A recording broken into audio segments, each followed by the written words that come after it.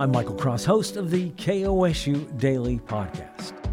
Every weekday, I bring you the biggest Oklahoma stories of the day with reporting and analysis from our team of journalists and partners. Get the news you need to start your day in less than 10 minutes. Find the KOSU Daily in your podcast feed and subscribe now.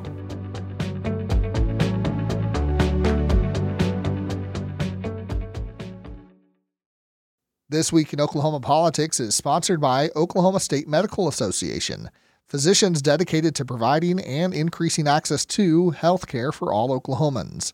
More on its vision and mission at okmed.org. For KOSU, I'm Michael Cross, and it's time for This Week in Oklahoma Politics, along with Republican political consultant Neva Hill and civil rights attorney Ryan Kiesel joining me over Zoom video conference. State lawmakers are pushing through the largest ever state budget at nearly $13 billion. The budget includes increased funding for education, healthcare, and state building renovations. While proposed cuts to the grocery tax, personal income tax, and corporate income tax won't happen this year, smaller cuts and a tax credit for family caregivers were approved. Neva, what do you think of this budget? Well, I think, again, as we talk about, there are no perfect budgets, but this process, I think, thankfully, in the minds of many lawmakers this week, is moving swiftly toward the end of session on Friday, sine die, 5 p.m., but the concurrent special session continuing on.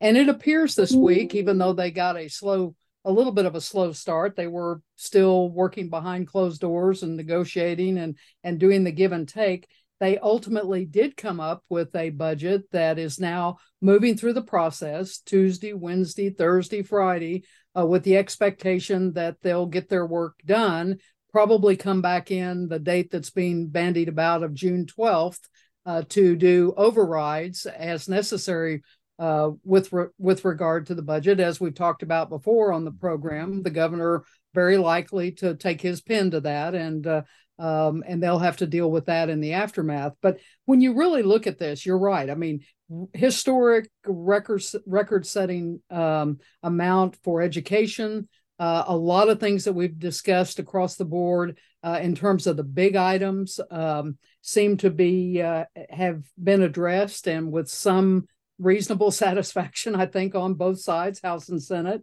The House didn't get tax relief like they had wanted. They basically pulled back on that, but they did. The concession was the elimination of the franchise tax, which is about a $55 million savings for businesses that will begin next year if it makes it all the way to the finish line, as many suspect. And then the so-called income tax income tax marriage penalty, they call it, which really is about modifying the tax bracket for joint filers so that there's not the discrepancy between, a single filer and a married couple. So that's about a $20 million out of the budget if they'd left that in. I mean, out of the coffers for the state. So there was some give and take. A lot of the bills, as we would go through them, and a lot of folks are just like we are, I think, pouring through them right now. We'll have to wait for the dust to settle, but a lot of the things that were talked about, many of which people thought might not make it, appear to be kind of getting close to the finish line. There are some losers, clearly. I think, when you look at areas like oil and gas, we talked about the tax incentives that had been on the table that they were wanting for some of the conversation earlier in session. That appears to have, at least at this point, looks like it may not be a go, which I think for some is a surprise. But I think when you look at some of the other kind of innovative things they've tried to do, when you unpack that $13 billion, as you say, and you take the allocation to the state agencies, and then you start drilling down into the specific appropriations for programs for whatever they are tackling. We'll just have to see kind of how this plays out. But there have been some close votes in the Senate. I think it was 25-20 was the vote to get the OK Pops Museum bill out of the Senate, and that was with some apparent arm twisting to get it out. With the House, at least at this point as we're talking, having not taken action, whether that happens or not, there is always this give and take in the details. But I think the overall takeaway is that as we always talk about, the House and the Senate found a way to get a budget struck and move forward. The governor is probably the one that many would say is the loser in the equation, because of many of the things that he advocated for, frankly, fell on deaf ears and did not happen. So one of those things being the Panasonic deal, the $245 million we've talked about. They appropriated $145 million is what the number is in this package. So does that extra $100 million kill the deal? Or in the estimation of at least the House Appropriations Chair, Kevin Wallace, I mean, he basically said this is close to what it was when the conversations initially started, so it should be good enough to get the deal done if it's a real deal. So you've got some real flexing of the muscle on some of these things. And I think that in the overall, it'll be interesting to see how the governor responds to all of this and how much of a mess the legislature gets to look at in early June in terms of trying to make some overrides if they choose to. Ryan. Well, and that's right. And the special session, which is where all of these budget bills have been taking place, or as we mentioned last week, the extraordinary session, is where all of these budget bills have been taking place. So they have adjourned to the call of the chair at this point, as Neva said, coming back in early June. So they'll have the potential or the possibility to override any vetoes that the governor may have. So the budget may not be done. I mean, they will still be in special session. If the governor has vetoes measures and they want to override, they could still ostensibly pass further appropriation bills in response to the vetoes or some negotiations with the governor. You know, really, we saw that extraordinary special session come about because of this pressure cooker situation that resulted from most of the legislative session being held hostage by the education debate between the two chambers and then to the governor to some extent. And so once that was settled, there wasn't a lot of time for legislative leaders to begin putting together a budget.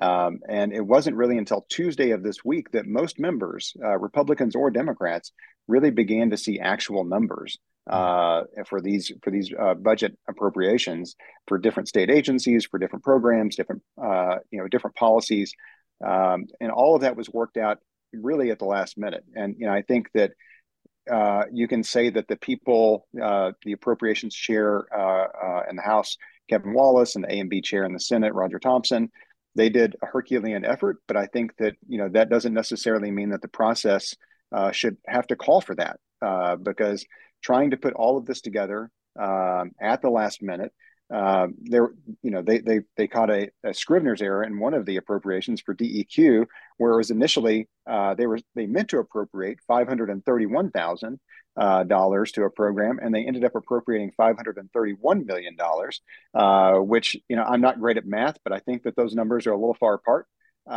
They caught that and were able to fix it, but there's probably other stuff in this. Whenever you're trying to put together a budget of, this is, I think that I can remember whenever our state budgets were $3 or $4 billion. Mm-hmm. So the fact that we're appropriating $17 billion or better for the state of Oklahoma this is a historic amount of spending. And it will, once we begin to pull out all of the different pieces of this, I know that House and Senate Democrats, feel like a lot of the investments that could have been made with this historic appropriation weren't, and instead hundreds of millions of dollars were spent on things like private school vouchers and tax credits that were necessary in some part to get the education deal done between the Republicans in the House and the Senate. And so you saw a lot of money that could have gone to core services being spent instead on things like private school vouchers for families that are probably already sending their kids to private school. Then there's some other things. As Neva said, it'll be interesting to see what the governor does when he's at his desk. There were some appropriations yesterday that really caught my eye, and they weren't appropriations, they were cuts.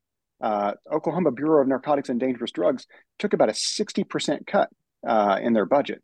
Oklahoma Medical Marijuana Authority took about a 20% cut in their budget.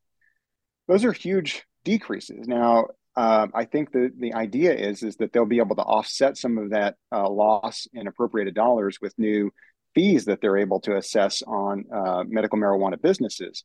But it does seem odd at a time whenever the state really seems intent on getting a handle on the medical marijuana program and reducing the number of licenses out there and ensuring that the folks that do have licenses are responsible operators, that you would take away funding from the two chief regulatory agencies in the state that oversee the medical marijuana program.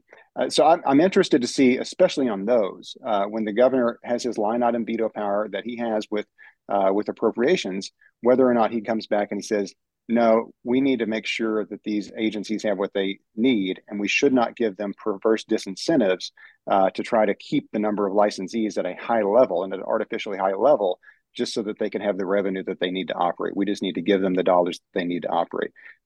That's just a couple. And like I said, for something that came together with this much money and came together really in 48 hours, at least for most public eyes, as we begin to unpack it, what else is going to be in there? Well, and and let's remember, I mean, they've been talking budget all year long. So the details of this, while it's all coming together in these big packages and a lot of bills flying back and forth between the House and the Senate to be voted on this week, the reality is there have been a lot of specific discussions on much of this. I mean, for instance, if you looked at the Department of Corrections, one of the largest agencies after education, and you look at their appropriations, you'd see it as a flat, basically a flat line. And yet the explanation, according to, again, these A&B chairs, when they start talking details, the point was made that there was $41 million in carryover funds that would be added into their budget. So it changes the perspective dramatically. And I think the other thing to talk about in terms of, we're talking this big budget in the overall number of bills and the amount appropriated in this package overall.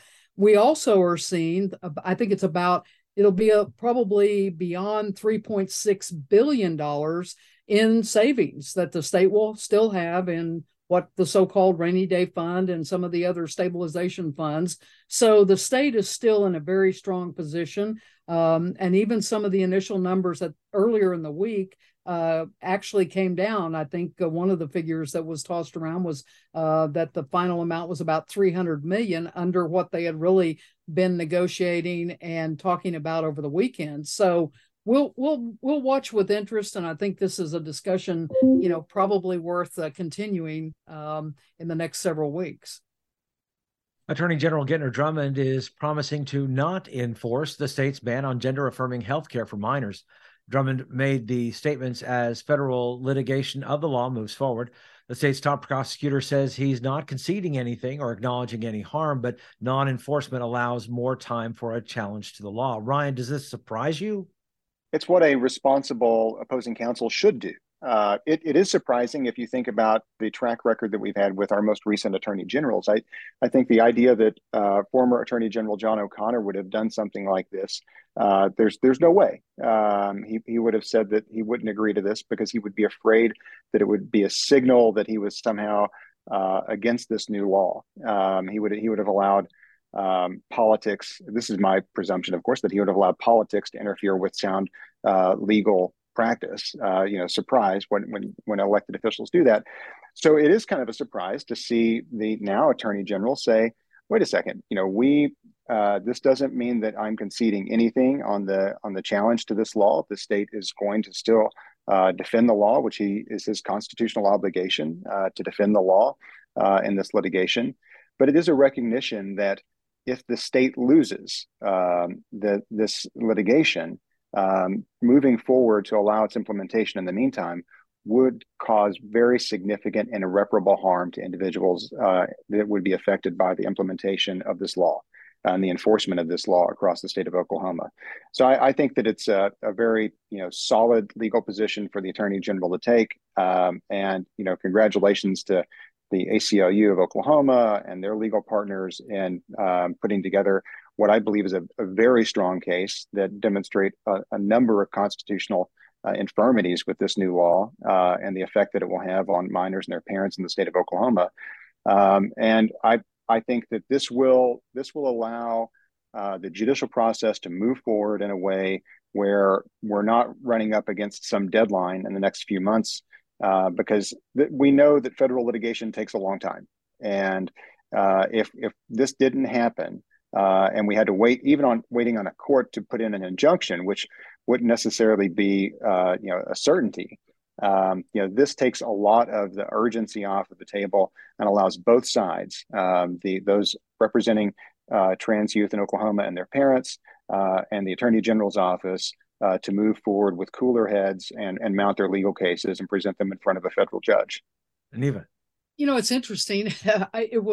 If you listen to the comments by both the governor and the attorney general, you would think neither one was paying attention or listening to the other, because they really kind of crisscrossed and made no sense if you were just a casual observer, because you had the governor last Friday at his news conference basically come out, talking about how disappointed he was, how confused he was by what had happened with the attorney general's decision, then reiterating, his strong, forceful position that not only did he sign, Senate Bill 613, but he absolutely was going to see it enforced.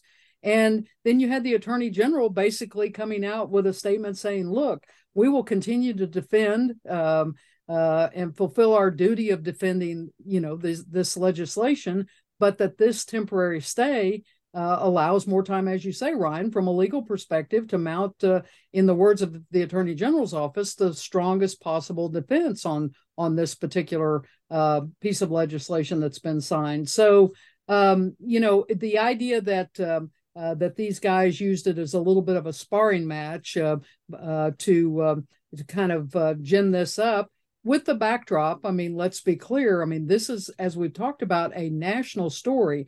You had the Nebraska governor this week, I think on Monday, sign a similar piece of legislation into law. You have the Texas governor with a similar piece of legislation sitting on his desk, expected to be signed. And you've got over a dozen states, I think the last time I counted, that have enacted similar restrictions. So this is going to be an ongoing national conversation. And certainly these states, we're going to see what we're seeing in Oklahoma, Texas, Nebraska, and across the country continue to be a topic of serious conversation. And this could go on for a very long time. We could be in a situation where we end up with different federal circuits ruling different ways that could put us in a situation where this ultimately lands in front of the United States Supreme Court. That could be years from now. And the idea that kids in Oklahoma and their parents, that their physicians, in consultation with their physicians, need this health care, that they would have to worry that at any day there's this looming deadline. This needs to be worked out. And if this is going to be enforced, it only needs to be enforced, which it should never be enforced. But if it is going to be enforced, it should only be enforced after the resolution of these legal issues. Another veto from Governor Stitt includes legislation to change the makeup of the Oklahoma Turnpike Authority Board. House Bill 2263 would have allowed the members to be picked by leaders of the House and Senate rather than just the governor. Stitt says having a majority of appointments made by the legislative branch would be unconstitutional. Neva, what do you think of this latest veto? Well, I think it was not a surprise. Even the House author, Representative Sterling, said he wasn't surprised at this. He did challenge the assertion by the governor that this House bill is unconstitutional. And I think this is the big question here. The governor is saying that it's unconstitutional and not right that the legislature should be in a position to basically have a majority of the board appointments. And yet right now it's the governor who has exclusive control of the board and the appointments. So his idea and his words of trying to paint the case that this was a well-paved road, I think, to a legal dead end was one of the quotes that I read, just doesn't seem to square up, and certainly would lend to the thinking that many expect that this particular veto ultimately will be overridden. And there's certainly been strong support across the board in the House and the Senate with respect to the issues that have been raised about the Turnpike Authority, about the $5 billion, the 15-year toll road expansion, which has been back and forth, and the Supreme Court even weighed in this week with their decision on it. But you've got an investigative audit that's still going on. You've got a lot of things swirling around. And then you've got this issue of who the appointees are going to be. So we'll see who wins on this. But again, it's a dust up between the governor and the legislature. And at this point, it would seem the legislature may have the better hand in this particular case. Ryan. Yeah, absolutely. I think it'll be overridden, and it'll be up to the governor whether or not, if the governor believes that they've got a legal theory to challenge that as a violation of separation of powers, then they may very well pursue that before the state Supreme Court, and they would decide that. But we see a lot of other agencies and boards and commissions in the state of Oklahoma where you have executive appointees and legislative appointees serving side by side. That is nothing new in the state of Oklahoma. The issue that I think is a surprise is that this is one of the only bill that I think has actually hit the governor's desk, and correct me if I'm wrong, Neva or Michael, that would begin to rein in some of the executive powers that were granted to this governor early in his first term. There is a lot of talk about doing something like this along the lines with the tourism department and their board. And there are just in general, the idea, I think that the legislature has buyer's remorse with giving this governor this expanded executive authority that no other governor in the state's history has ever enjoyed, giving this governor that power. And to see the governor and see how he wields it. And I think, nobody should be surprised with that. It probably won't stop with Governor Stitt. I think that, when we're looking at whoever the next governor is in the state of Oklahoma, if they still have these executive powers, they're probably going to exercise them, Republican or Democrat. If you've got the power, you're going to flex it. That's just the way it works. And so the legislature, again, if there's anything surprising to me about this whole thing, is that this is the only real rollback that we've seen in the executive powers that this governor saw expanded early in his term. It's interesting too, talking about these boards and just the actions by the legislature trying to rein things in or having that discussion. We also saw this week with the in the budget for the State Department of Education, we saw Representative Mark McBride come out and basically put strings on the money, so to speak, to say that the superintendent could not reject federal grants that were previously pursued by the agency. So there's going to be a directive if this ultimately, is signed, sealed, and delivered. And that's going to be an interesting thing to watch, because the reaction from Superintendent Walters was basically a 2-word tweet that said, "That's cute." So if you want to crank it up with the legislature, that's probably a pretty good way to continue doing it with those kinds of a response from Twitter land. So surprising, but I think this is part of this overarching conversation of, what's going to happen and why. The governor with his 2-year state tribal contract extension agreement, again, the legislature, pretty well telling him, we're going to be deciding this, not you. And it appears the indication is that the governor's not going to get his way on that. So when the dust settles and we see winners and losers, it's going to be an interesting scorecard to tabulate.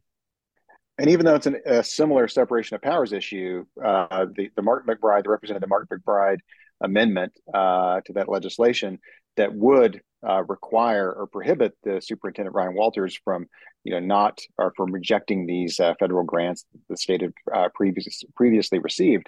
Does the governor veto that?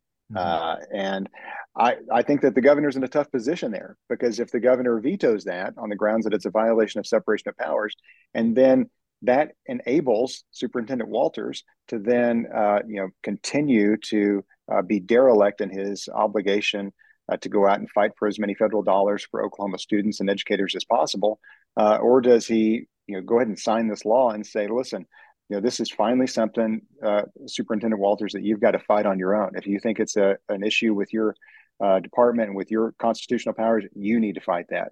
But otherwise, you need to go comply with this law, and I'm not going to step back and prevent the legislature from holding your feet to the fire and going out and getting these federal dollars.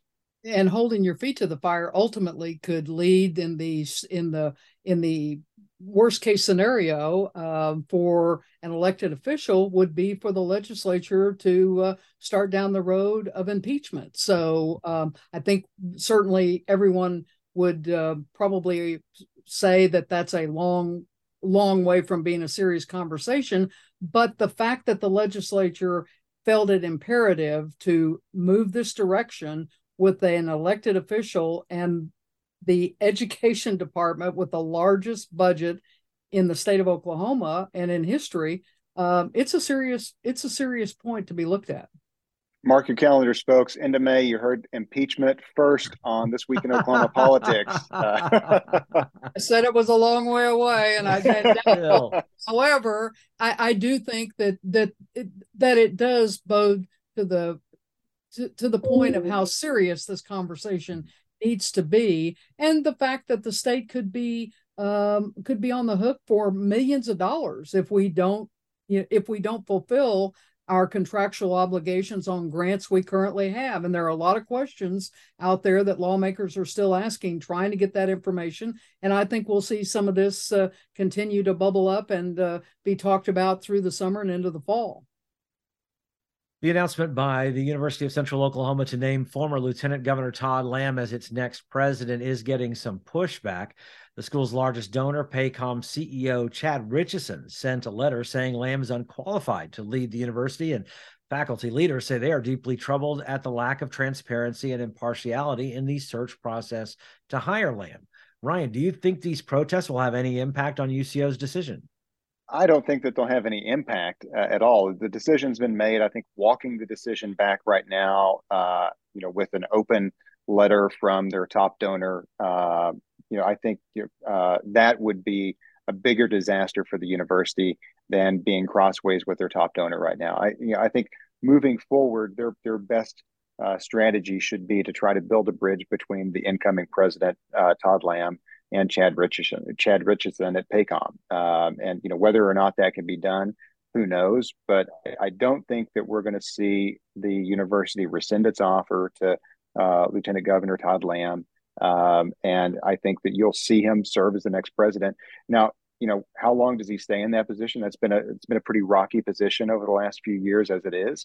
And I can tell you, having had very good friends that have become university presidents that have had very demanding jobs prior to that, they will all tell you that it is the hardest job that they've ever had in their entire life, that it is extraordinarily demanding of your time, of your energy, and it is something that you don't just walk into and kick your feet up. If you're going to do that job and do it well, you're engaged in it from the time you wake up, and usually well after the time that you would otherwise go to bed, because you're out at functions, events, you're meeting with fundraisers like Chad Richardson and trying to build and develop the university itself. So it is. I don't want to say that it's unusual to see a top donor weigh in this way, because if you're investing that much money in a university and you care about their mission and you believe in it, then obviously you want to see it being shepherded by leadership that you have confidence in. But ultimately, what I imagine will happen here is very soon, if it hasn't already, there will be an invitation for a sit-down meeting with Todd Lamb and Chad Richardson, so that they can begin to think about how to move forward from here. Neva. Well, and I think this is a public kind of a public back and forth that is no surprise to all of the inside players. I mean, this is certainly not unusual in university circumstances at times when you have very large, or in the instance of UCO, the described largest donor in Paycom CEO Chad Richardson, that they expect and want to have their voice heard. They want to they care passionately about the university, or they wouldn't be putting that kind of money into, whether it's their alma mater or a college or university they feel very strongly about. But in this instance, I think it was from a public standpoint, reading it, when you see someone that has that connection to a university and they don't just take a swipe, they talk about, political favors, and somebody who is absolutely